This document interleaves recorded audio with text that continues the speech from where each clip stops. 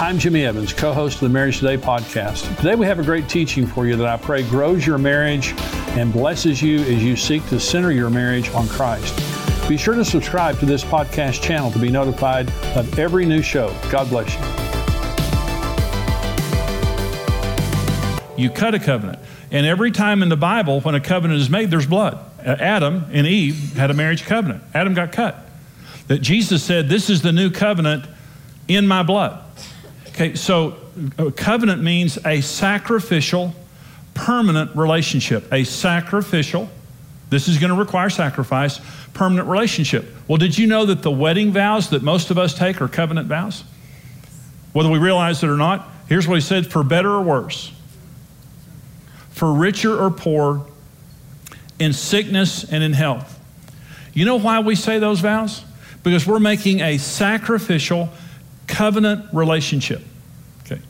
Marriage means there's going to be sacrifice involved in this. And when poor comes, when sickness comes, when bad times hit, I'm all in from the very beginning.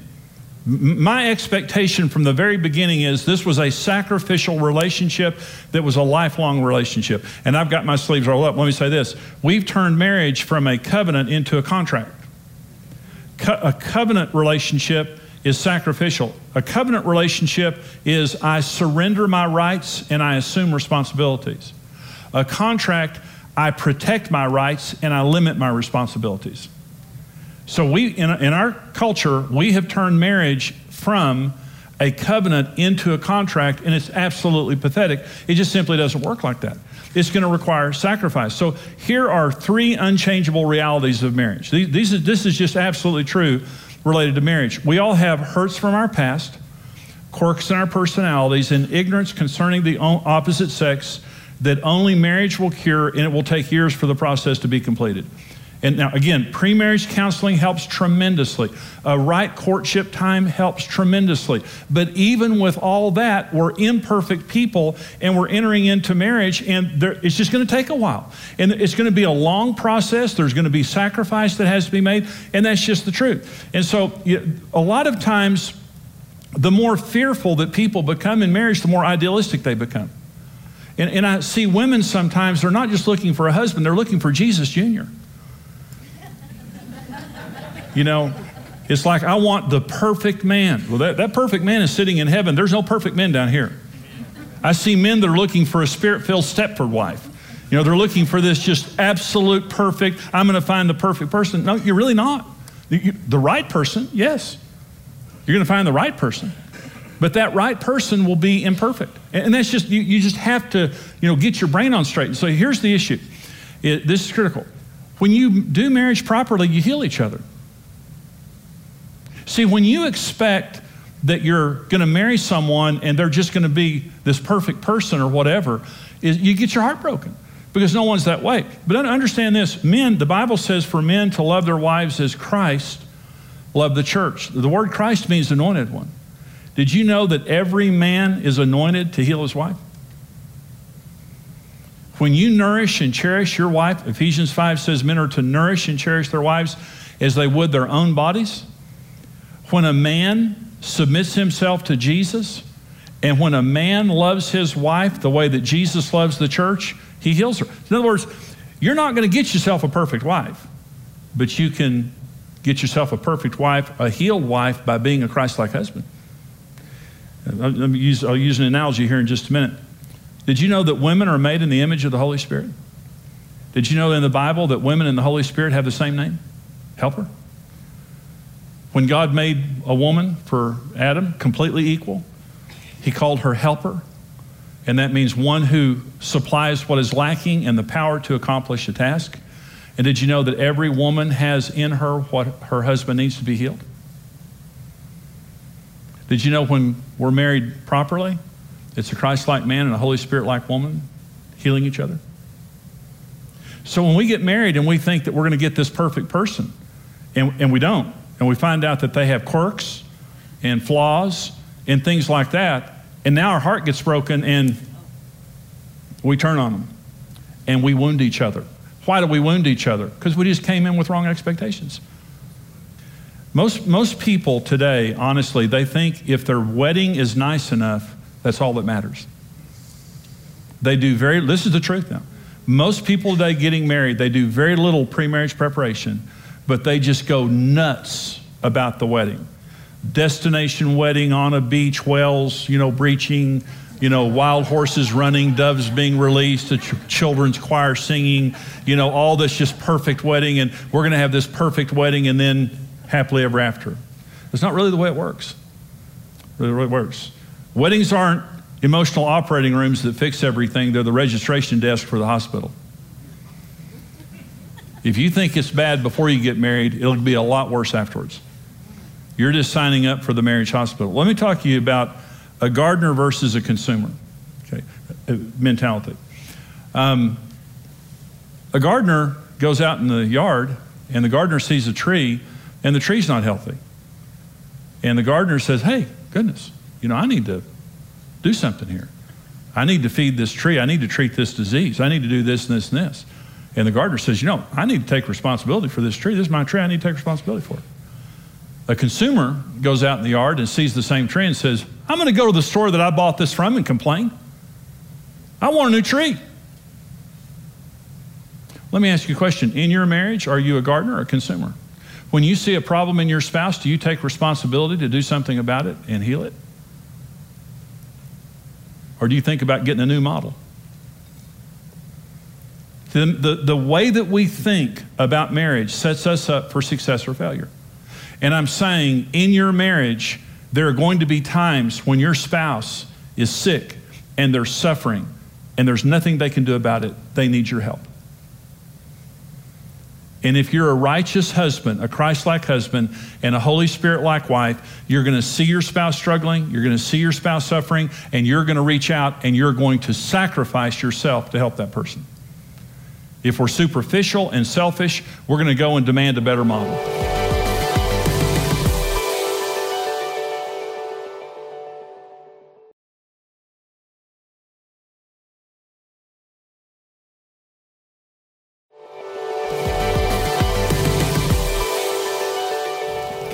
As I've done marriage counseling over the years, because of this issue of false expectation, I've thought about reality weddings, all these reality shows on TV.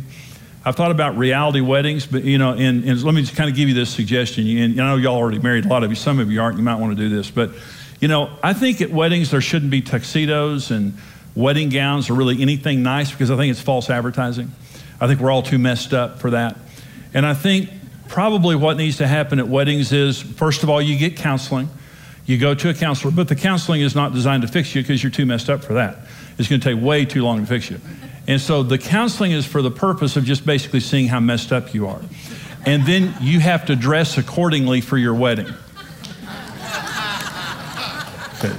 So, for example, at my reality wedding, the groom does not wear a tuxedo. He wears a military uniform, ripped up, bloodied up, all terrible because his family was an emotional train wreck. And all his family's messed up, he's messed up, she needs to know what she's getting into. So he's going to stand there during the wedding, all bloodied up, bandaged up with a military uniform. She's not going to wear a wedding gown, she's going to wear a hospital gown. And she's not going to have any flowers coming down, she's going to be pushing an IV coming down the middle aisle. Because her family was an emotional train wreck.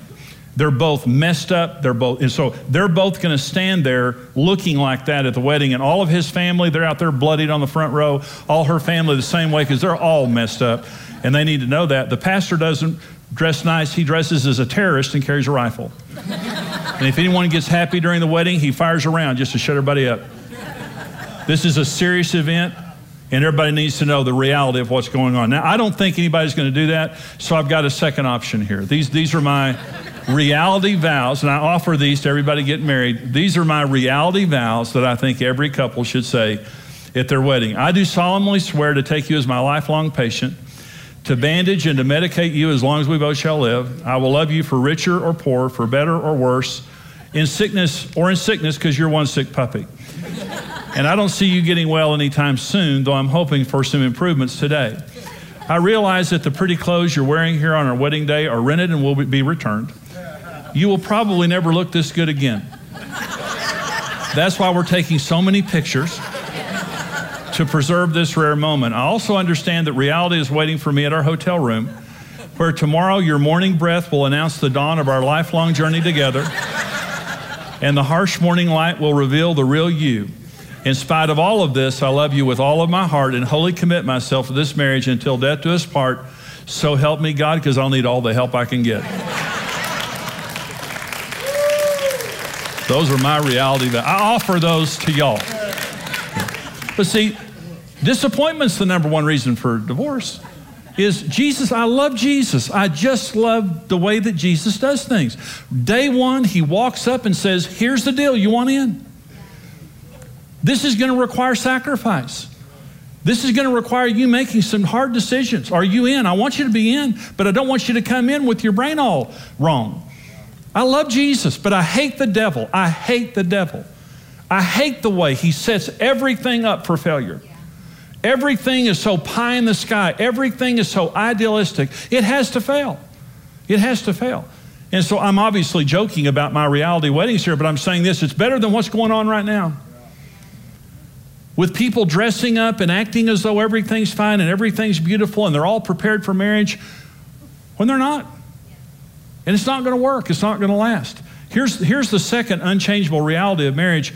Without an understanding of reality and a strong commitment to the marriage, every significant problem threatens the marriage. When you get married and bad things begin to happen and you begin to get disappointed, you get on your heels. When you enter into marriage with a sacrificial covenant mentality, there's no question I'm staying. There's no question that I'm going to fix.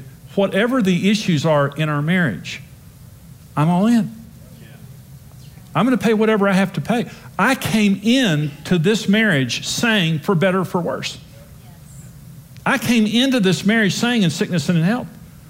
And so thank God for the good times, but when the bad times hit, I'm all in. I am not a renter. I don't have one foot out the back door. I'm not on my heels. I'm all into this relationship. I'll do whatever it takes. University of Chicago, Linda Waite did a survey, and she wrote a book called The Case for Marriage. It's a wonderful book. But she surveyed a group of very unhappy couples. And these were people that were just basically miserable in their marriages. 5 years later, 85% of the couples who were very unhappy described their marriage as very happy. And in describing the commonality of what those couples had in common, she said a couple of things. One is they had a strong work ethic. In other words, they didn't mind working. They knew they had problems, but they had a strong work ethic. The second thing is their friends did not value divorce. The worst thing in the world to have in your life when you're having struggles in your marriage is someone at work trying to talk you into going to a strip bar or happy hour. Yeah. Covenant relationship is a relationship that's willing to do anything. You come into covenant knowing this is going to cost my life. This is going to cost me everything. This is covenant. There's blood here. And when God created marriage, God could have created Eve out of the dust just like he did Adam. But that wouldn't have been a covenant because there's no blood. But he cut Adam. And marriage is a sacrificial, permanent relationship that God only blesses when it's a covenant. It means sacrifice. That's why Jesus turned to the people and told them, this is going to be a sacrifice. This is not going to be a walk in the park, but it's worth it. Here's the third unchangeable reality of marriage. Satan hates marriage, and every couple will come under spiritual attack. We must fight it for our marriage against the true enemy and not our spouse if we're going to survive and succeed. Here's the good news. God has a plan for your life and your marriage. Here's the bad news. So does Satan. The devil's the accuser of the brethren. And he hates marriage because marriage is the image of God. He hates marriage because it's the most sacred institution on earth. God created marriage in Genesis chapter 1. It is the first institution he ever created, and it's the foundation for every other institution on earth. And he's a strategist. He understands if he can destroy marriage, he can destroy all of society. He hates your marriage. He hates what your marriage represents. And he hates the potential that you have together in God. And an unchangeable reality is you're going to have to deal with the devil in your marriage. He's going to come. The Bible says that when we go to bed on anger, we give a foothold to Diabolos. And every single time we go to bed on anger in our marriage, we will be counseled by the devil, whether we know it or not. And he will interpret our spouse's behavior to us. He'll try to get us offended toward each other. He'll try to convince us that we made a mistake, and you've got to close that door on him. You don't go to bed angry. You talk things out right now.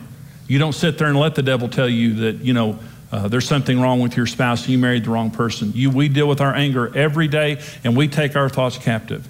And I'm not going to let the devil tell me something about you that God hasn't said. God loves Karen Evans perfectly, and it is impossible for me to get him offended at her because he's madly in love with her.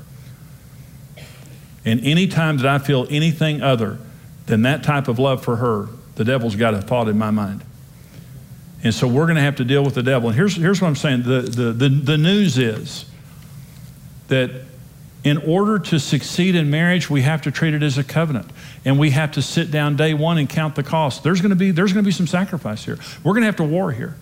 We're building something great. We've got to count the cost because it's going to take us every single thing we have. And this is going to be challenging. The other side of that thing is we're going to succeed, and it's going to be the most awesome thing we've ever done in our lives. And we're going to make a difference for God. We're going to raise godly children. We're going to make a difference in the world, so on and so forth. And the devil can't stop us.